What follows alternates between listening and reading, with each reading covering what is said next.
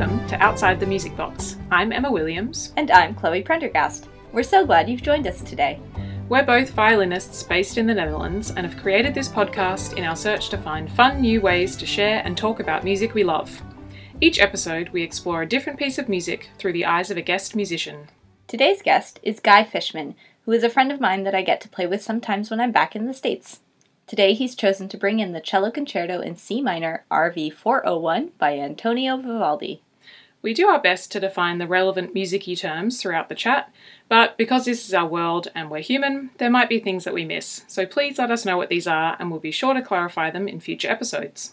And don't worry about trying to remember the pieces and recordings we talk about. They are in the show notes, along with a link to a Spotify playlist, so you can go back and listen to all the pieces from this podcast yourself. Thanks for joining us, and enjoy Vivaldi's Cello Concerto in C minor, RV 401.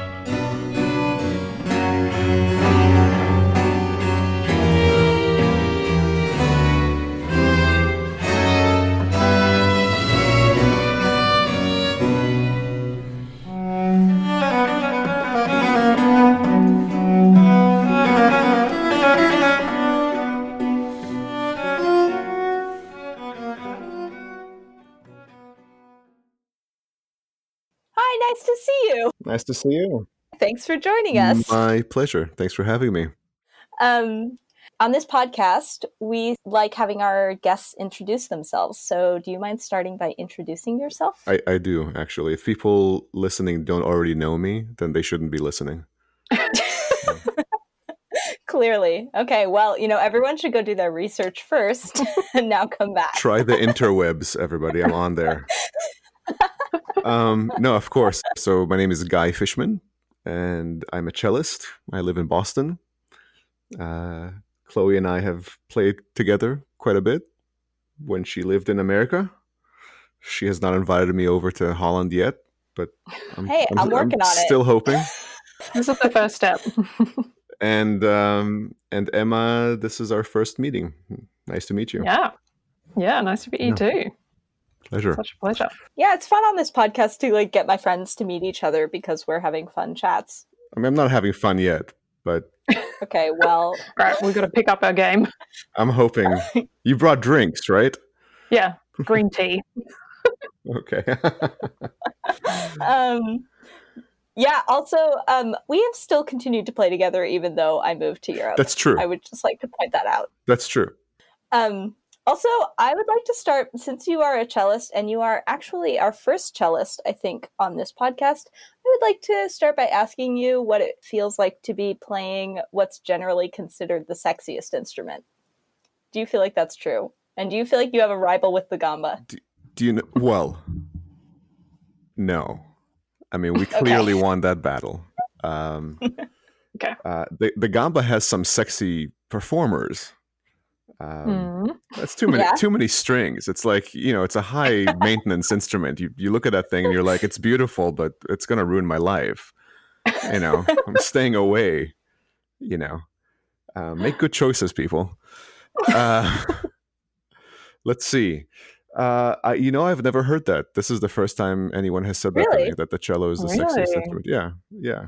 Oh, I feel like everyone I know says that to me, especially non-musicians are like, well, the cello's the sexiest instrument. And I'm like, yeah, I do know.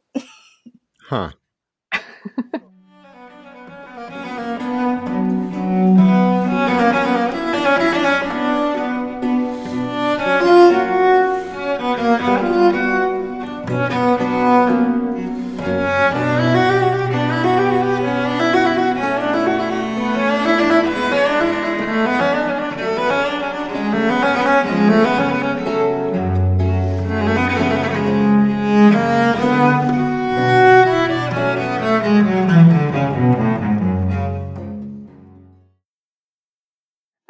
And so today you've brought us a concerto by Vivaldi. Yes. Was this the first Vivaldi concerto you played, or had you played other Vivaldi concertos before? What's your kind of story with this piece? It might be the first Vivaldi concerto I played. I remember when I bought my first sheet music of it. There was a wonderful sheet music store. For our young listeners, a store is a space where you enter and there are goods displayed and you exchange your money for those goods. Money used to be paper or metal that represented a value. Yeah. So there used to be a beautiful music store behind Carnegie Hall called Joseph Patelson's Music.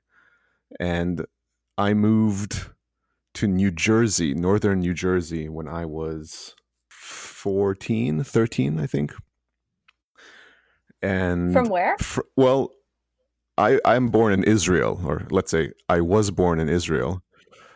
I moved to the United States when I was almost 11, and I lived in Texas. And like all Israelis, that's where we moved. Yeah, to, right? The next step. Very welcoming down there in Texas. At any rate, Texas, I'll get back to the sheet music story, but Texas... Yeah, okay. Think of it what you like. Texas has the United States' most active and multi-layered school music program. Yeah, that's true. As your listeners may or may not know, the United States does not institutionally support arts in the schools, which is very unfortunate. But Texas does. And so I started playing the cello in a Texas middle school in Tyler, Texas. Oh, wow. Before that point, there was no real reason for me to choose the cello or choose music. Of course, there is a lot of art and music in Israel, but my family, while being appreciative of the arts, didn't pursue the arts. And I had no interest. It wasn't on my radar as a child.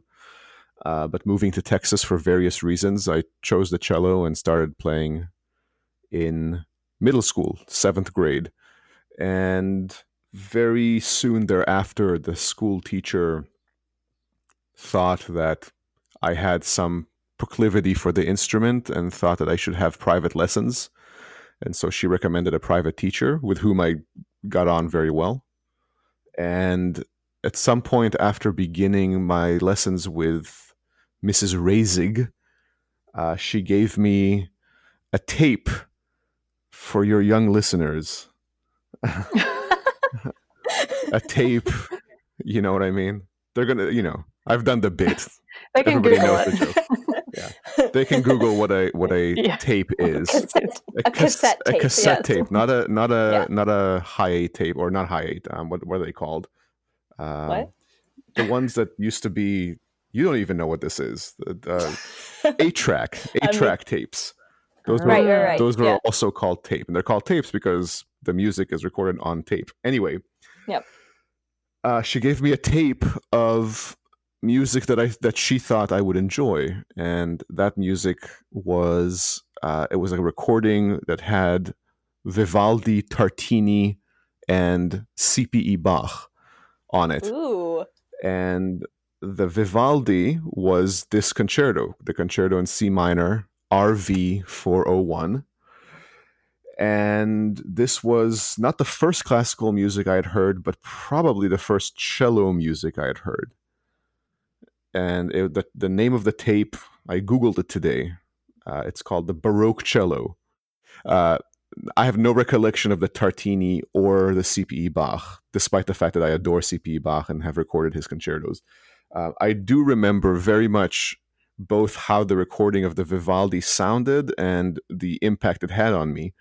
And this was played by a guy named Klaus Stork, who did not have a massive international career, but apparently had a real interest in lesser known music. And it was a very, very effective performance of a very dark and dramatic piece. And I remember it making a very big impression on me.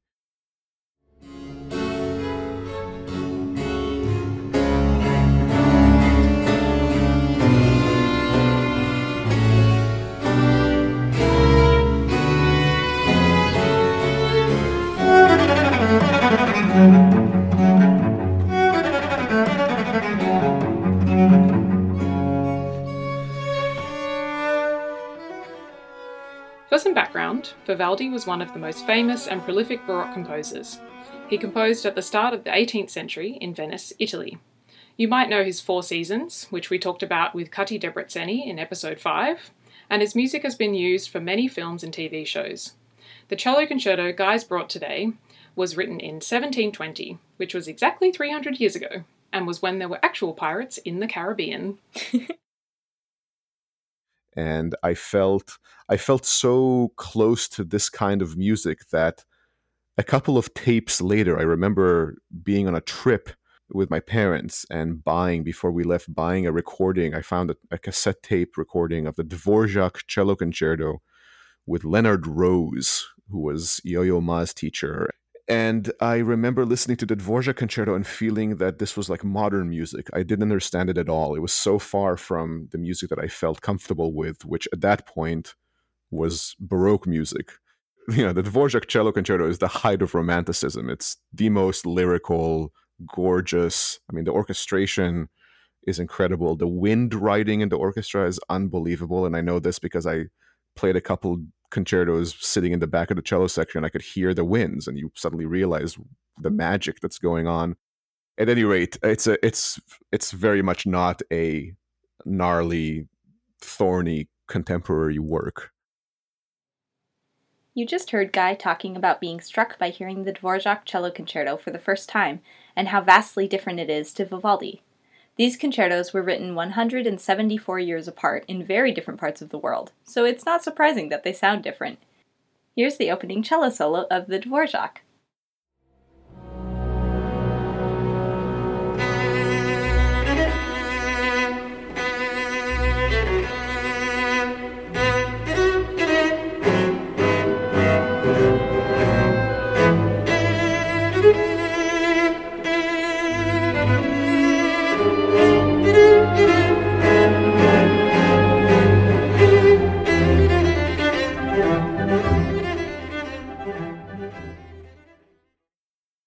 And here's the opening cello solo of the Vivaldi.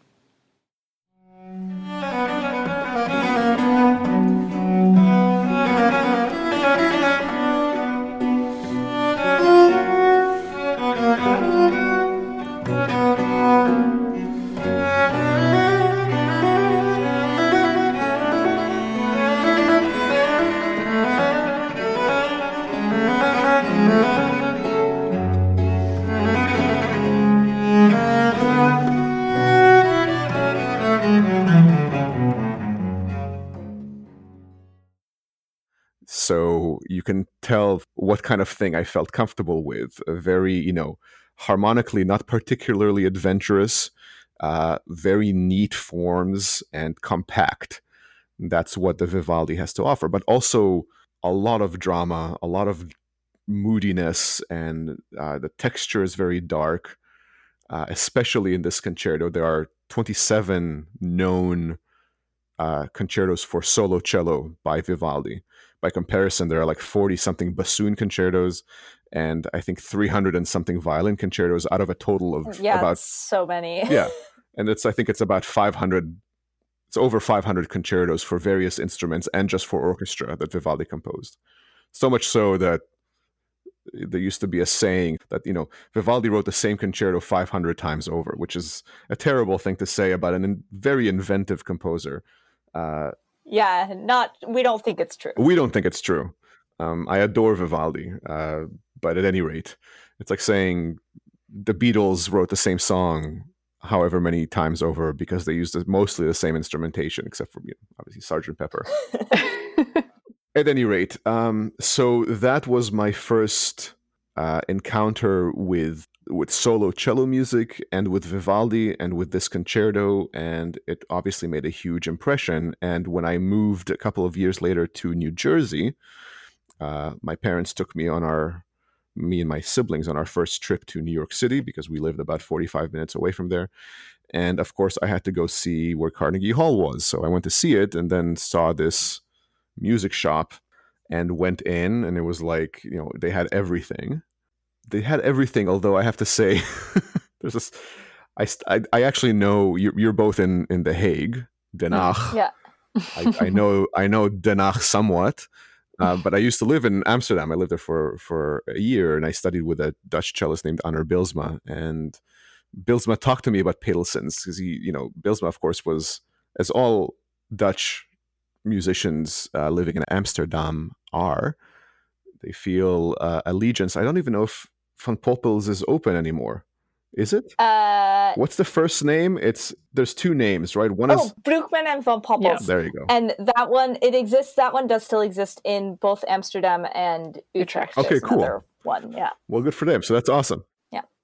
At any rate, Bilsma told me, Pedelsens is nice. I go there and I say I need a Shostakovich sonata, and they say, sure, it's right here. Here's a Shostakovich cello sonata. And I go to Van Poppels and he says, which of these 10 editions would you like?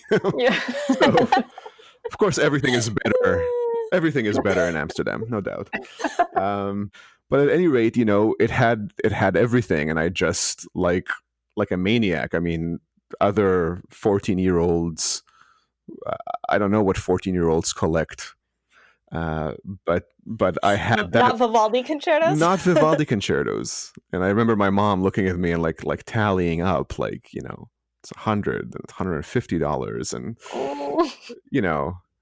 and $150 was worth more then than it is now. Yeah. So at any rate, I bought an edition, which I still have, by Ricordi, Ricordi is an Italian publisher that, under the direction of Ottorino Respighi, great 20th century composer, sought to publish everything that was available by Vivaldi. And when you got not the manuscript, the edition, when you got the edition from that store near Carnegie Hall, did you immediately try and go home and play that piece? Totally. Absolutely. Yeah. Oh yeah, for sure. I remember looking at it and thinking, oh, this is how this goes, and this is how that's played. And it's a very, it's a difficult concerto. Vivaldi wrote a range. It should be noted, Vivaldi was arguably the greatest violinist in Europe at the time. And for instance, with the violin concertos, he composed some that suited his own abilities, some that suited the ability of the dedicatee, or the person who paid for the concerto, because today you go to Venice and you buy a postcard or you buy some memento. In 1720 you went to Venice, and if you played the violin, you went over to Vivaldi and you paid him whatever he charged for a concerto, and a few days later you had your concerto. That was your memento. That was one way in which he composed these things. And sometimes pretty good one. It's a pretty good one. Pretty good one. I would love that. I would love that as a souvenir. Like, what'd you get when you went to Venice? Oh, a concerto. For me. And you literally went to his house. I mean, Beethoven sold tickets to his own concerts. Handel sold subscriptions to his own concerts. You might have gotten the butler, but you also might have gotten Handel. It's kind of amazing. Yeah. It's like, if you go to an Aerosmith concert, do you go over to Steven Tyler's house, knock on the door, and no. Like, hey, I want 2 tickets, please. Totally. Crazy. So at any rate, he also composed, sometimes the person who commissioned the concerto didn't have great ability. And sometimes he also, of course, Vivaldi famously was a teacher. And we don't know the level of his students at the Ospedale della Pietà, which is where he taught. But some of them may have been terrific, some of them not so much. So there are various levels of concerto. So the same with the cello concertos. There are a few that are on the simpler side. They're lovely, but not taxing from a technical point of view.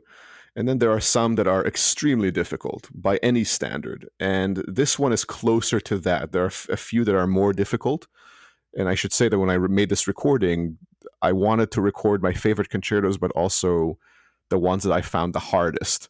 Mm. Well, but it's also quite an interesting concerto in itself, right? I mean, it doesn't come across at the beginning as this really flashy piece, does it? It starts quite kind of static and melancholy, and then the cello has these like sort of tantrum-like interjections throughout. How do you find, I mean, you recorded it and I'm assumed you've performed it many times as well. When you come back to this piece, how does it feel to kind of get into the zone? What characters do you think of when you're creating this piece again? I'm glad you said the word character, because that is, for anyone trying to wrap their head around Vivaldi, the word character should be first and foremost in your approach, I think. That's my suggestion. Vivaldi, of course, famous son of Venice. And if you've been to Venice, and even if you haven't, you know that Venice, the Venetians are not just Italian, they're Venetians. Yeah. They have their own they have their own dialect, they have their character. This is the birthplace of Carnevale, which you can read about and learn, turning the world essentially upside down. So, this man must have been full of character, and just listen to his music. The only thing you can do badly with this music is to just play it without putting much thought into what kind of characters you're trying to bring out. Very much like an actor looks at a script and decides, what's the motivation, what's the background, and how am I going to play this, literally. We do the same thing, and especially with this music, which is so compact, you really have to profile the different characters that are available in the music.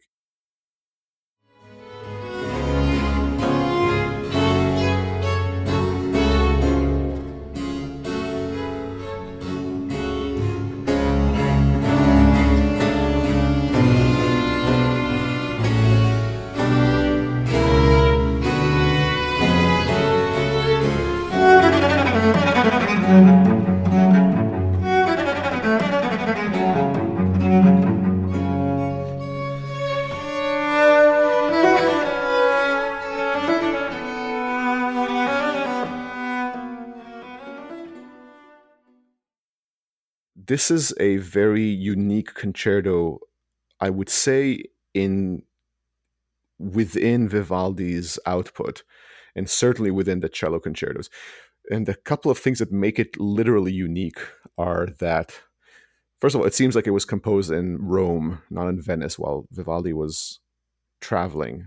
There are two features in this concerto that are unique. One is that the second violin line, so it's composed for solo cello and string ensemble, which is comprised of a first violin, a second violin, a viola, and what's called a basso continuo, which is continuous bass. It's the bottom line, and that line is shared by various bass instruments. So a cello, and then usually a double bass, and also a harpsichord or an organ. So those are that's the typical Vivaldi concerto ensemble. In this concerto, he takes the second violin line and the viola and combines them. And so they're both doubling each other. And it is not known why he did that.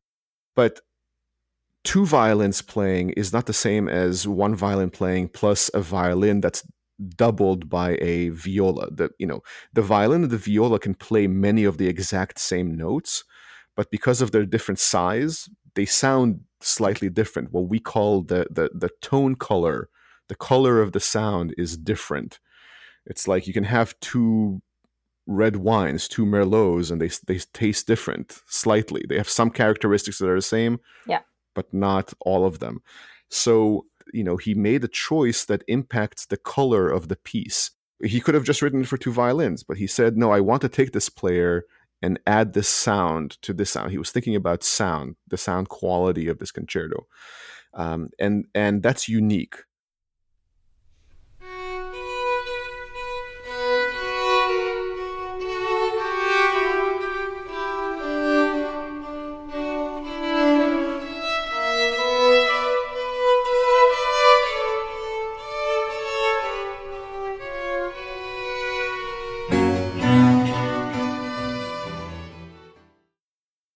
The other thing is that this is a very contrapuntal piece. There is a lot of counterpoint. Counterpoint is like it's the way in which two or more voices in music, or parts, relate to one another, and usually there is some level of imitation between them. They both have roles to play, and there are a lot of rules to follow. It's one line or more against another and how they operate. And Vivaldi doesn't usually do this. There is some conversation between the top lines sometimes, but there's not a lot of imitation between the various parts. And here you have, right off in the beginning, you have the first violin beginning by itself, immediately answered by the second violin playing basically the same music in imitation. And then finally you have the bass coming in, also imitating them.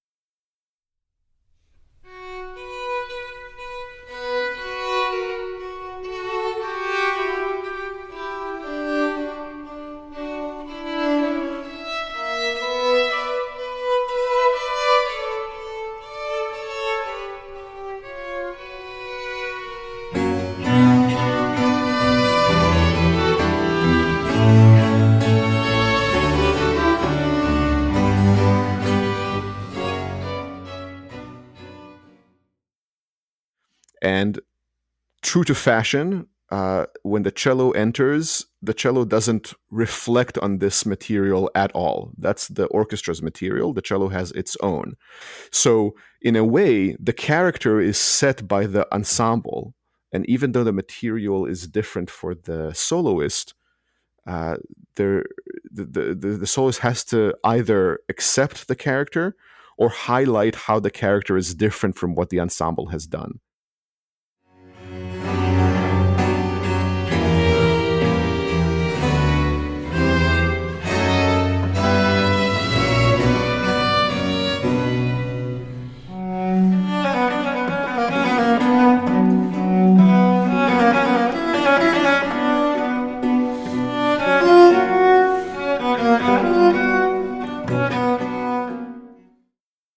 And the soloist comes in several times, 4 times, I think.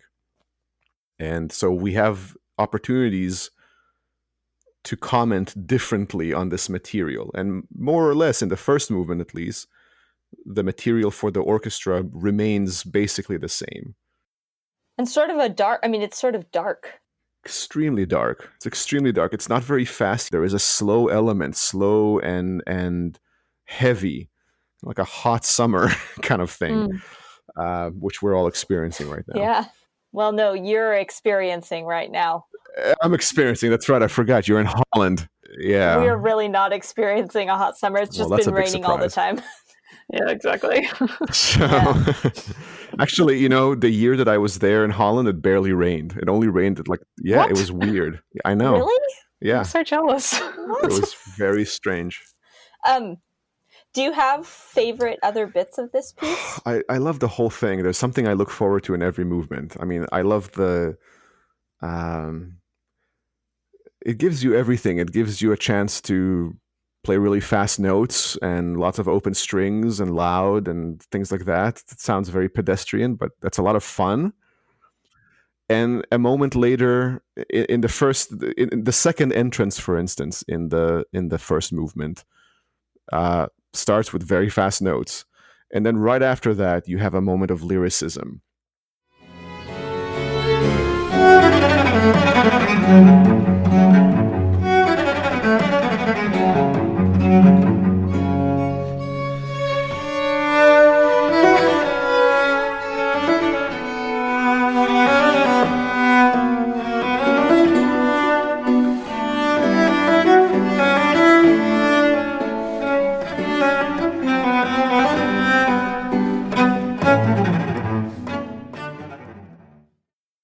So he's really interested in giving the listener many different characters, many different approaches to this instrument that is known for its singing qualities, human voice qualities. You called it the sexiest instrument. I have heard people say it's closest to the human voice. Of course, that's what people say about every one of their favorite instruments, So, yeah. At any rate, But so you have this very beautiful, solemn, dark second movement that almost has no parting of the clouds that cover it. There's one moment that goes into major, the major mode, and it lasts such a short time. He really is unrelenting. It's not uncommon for a composer to write a concerto in a minor key and give you the outer movements in minor and the second movement, the middle movement in major, as a form of... That's sort of a relief or whatever. Relief, exactly. To give the listener... relief is a perfect word. Variety, whatever. But Vivaldi really is committed to this color. This is what he wants, the entire concerto.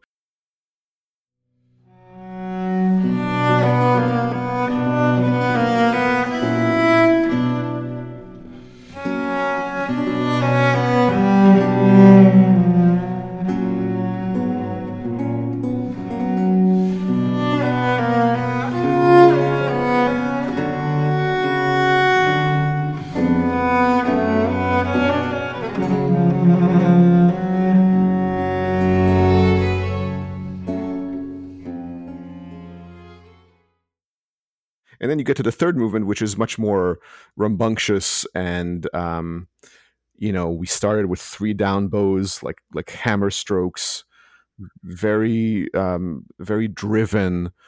It's the first time in the concerto that Vivaldi has the orchestra play while the soloist is playing, adding that texture. Previously, it was only the continuo section that played with the soloist, so the violins and viola only commented when the cello wasn't playing. In the third movement, they all perform at the same time. And in fact, the second entrance of the orchestra, which starts with the second violins / viola, happens while the cello is still playing. It's kind of like interrupting the cello, which I really love.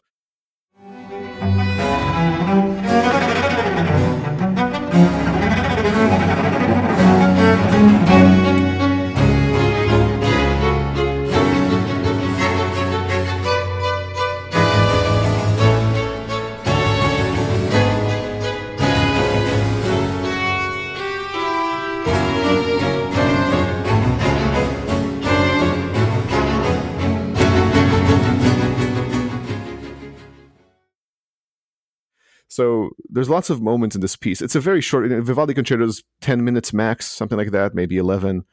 They're very accessible, but there's a huge landscape of opportunity for expression, different kinds of expression. Kind of like a storm in a teacup. Yeah, exactly. And exactly, it's very compact and very powerful. And I don't know that this is what I experienced when I was 13 and hearing this for the first time, but it certainly hooked me.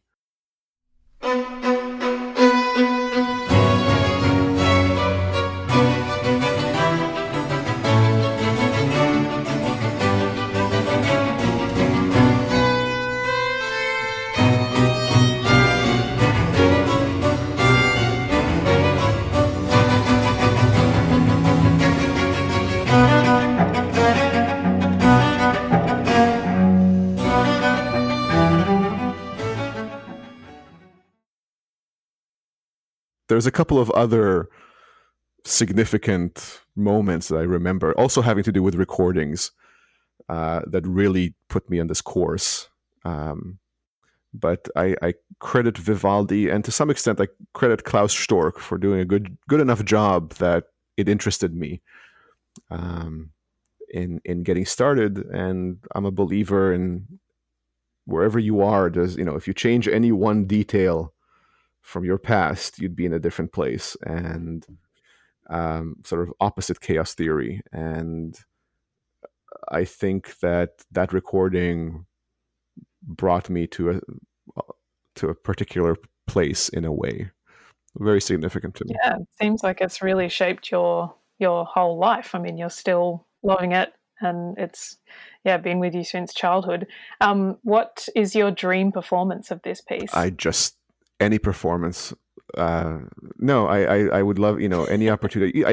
I've performed this piece as part of sort of like a concerto concert, lots of people playing different concertos, or in concerts where I played like 5 or 6 of these things. So any opportunity to play it is a dream. Well, and we did play a set of concerts together where you played a different one of these. That's right. Vivaldi concertos. That's right. And that was also very nice. Beautiful concerto. Totally lovely. G major concerto that's on the recording as well. And also one of the concertos that I heard early on in my musical sort of upbringing. That's a flashier concerto. And that's part of the problem with this. It's not a problem, but the very qualities that make the C minor concerto so powerful are qualities that don't necessarily translate well within a larger concert. And so it's a hard one to program. I've actually not performed it as often as some others because it's certainly not a downer, but it's somber, right? And Vivaldi offers so many concertos that are so exciting. It's like Baroque rock and roll. I mean, it's great. Yeah. That's what audiences tend to expect when they see a Vivaldi concerto. So I seem to have performed this one fewer times than some of the others. Yeah. How does it feel playing all of them together though, when you're like programming many concertos after the other? Is that tiring? Yeah, it's tiring. I did that in preparation for this recording. We had a few performances where we went out and did as many of these as we could. And it's tiring, but it's also exhilarating. If you do 5 of these, you're on stage for just a little bit longer than you are when you played the Dvorak Cello Concerto, which is like a symphony. But again, they're so different, and the kind of concentration, I wouldn't say I did the best job I could. Now that I think of it, I think that what I would like to do if I had that opportunity again is to really place my concentration not so much on the playing of them, but on the characterizing of them and making sure that I'm as different a Guy Fisherman as I can be for each one as they require to give as wide a spectrum of the inventiveness of this composer. And that's more difficult than just playing the right notes in time and in tune. That's that's the highest calling one can have, but Vivaldi really gives you that opportunity. Yeah. I want to be mindful of your time, and so I think we need to start wrapping it up. But we have one final question that we ask at the end of every interview. Ooh. And that is there a piece from another instrument's repertoire that you're jealous of? Oh my God, so many. I mean, I think, playing something like the E major partita, especially the prelude, is like, what's better than that? Playing a fugue, being able, and I say being able to play a fugue by Bach on violin, knowing that even the greatest violinists are barely able to play them. Yeah. But certainly, I've tried to play them on cello, and it's not good. The chaconne. Anyway, so much of Bach, the Passacaglia and fugue in C minor. I mean, can you imagine making that happen? It's amazing, that things that I wouldn't say jealous, because I'm so grateful for these pieces and I love hearing them on their intended instruments, so I can experience them. But actually creating that sound, putting your foot down on the pedal on a low C and feeling the church resonate, that in that piece, that's got to be incredible. Yeah. That's like a total organ dream piece of mine too. Oh, man. If I could do that. Oh, for sure. Yeah. Make a building vibrate. Yeah. Playing the Brahms, the second movement of the violin concerto. I mean, it's like swimming through butter. It's like, what you could just die after you do that. Have a heart attack. Yeah. Well, but knowing you've achieved the best humanity has had to offer. So yeah. And what's the best way for people to sort of support you or get to purchase this CD or get in touch with you? Or Oh, well, thank you for asking. I don't have a website. It used to be niche to have a website, and I feel like now it's niche not to have a website. Like So you're so hipster. I'm so fringe and so mysterious. He doesn't even have a website. Wow. You can, and I don't usually give my personal email out, but you can certainly contact me if you'd like to purchase a CD directly from me. I'll sign it for you. Or you can find them on Amazon or whatever. Yeah, I mean, it's just good for us to know, to give our listeners the best way to purchase the album that gives you the most money. Oh, well, that's very kind. You can write me at gfishman, Gfishman, and this is long, at handelandhaydn.org. That is... we'll link it in the show notes. Link it in the show. That's my email there, and I will reply to you there. But you can also just write and say hi. You can also just write and say you were wrong about everything you said, and that's okay. So inciting some controversy here over Vivaldi. Exactly.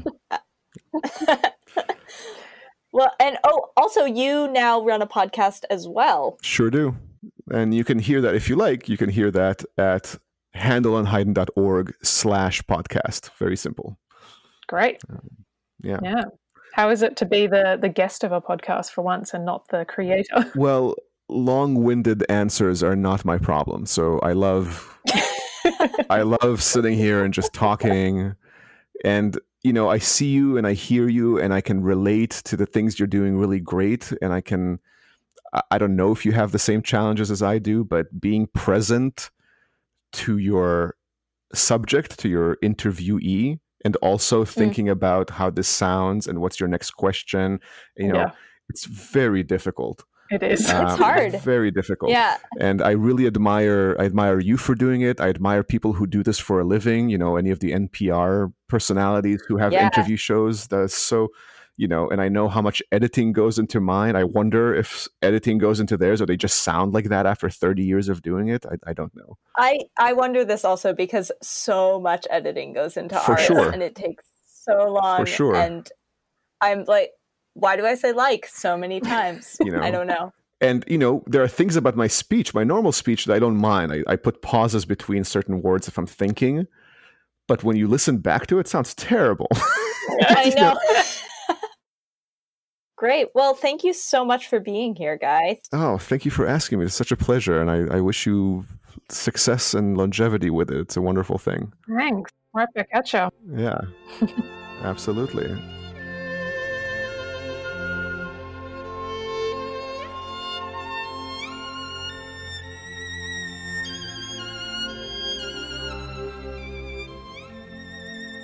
Thanks so much for tuning in to Outside the Music Box.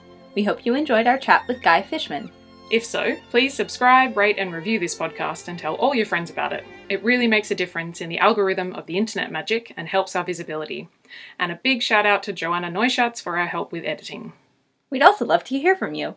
If you have any questions or want to share music that you love, you can write to us at concerts.musicbox@gmail.com or on Facebook and Instagram at MusicBoxConcerts. Breaking news, we also have a Twitter account, and you can tweet us at Outside Music Box. In the show notes, we've included links to 3 Spotify playlists, one specifically for the pieces in this episode, and the others for all the pieces we've talked about on this podcast so far. However, we really encourage you to purchase music in order to support the artists. The best way to purchase Guy's CD of the Vivaldi concertos is by emailing him at gfishman@handelandhaydn.org. And you can also check out the Handel and Haydn website, where you can find their podcast hosted by Guy called Tuning In. See you next time outside the Music Box.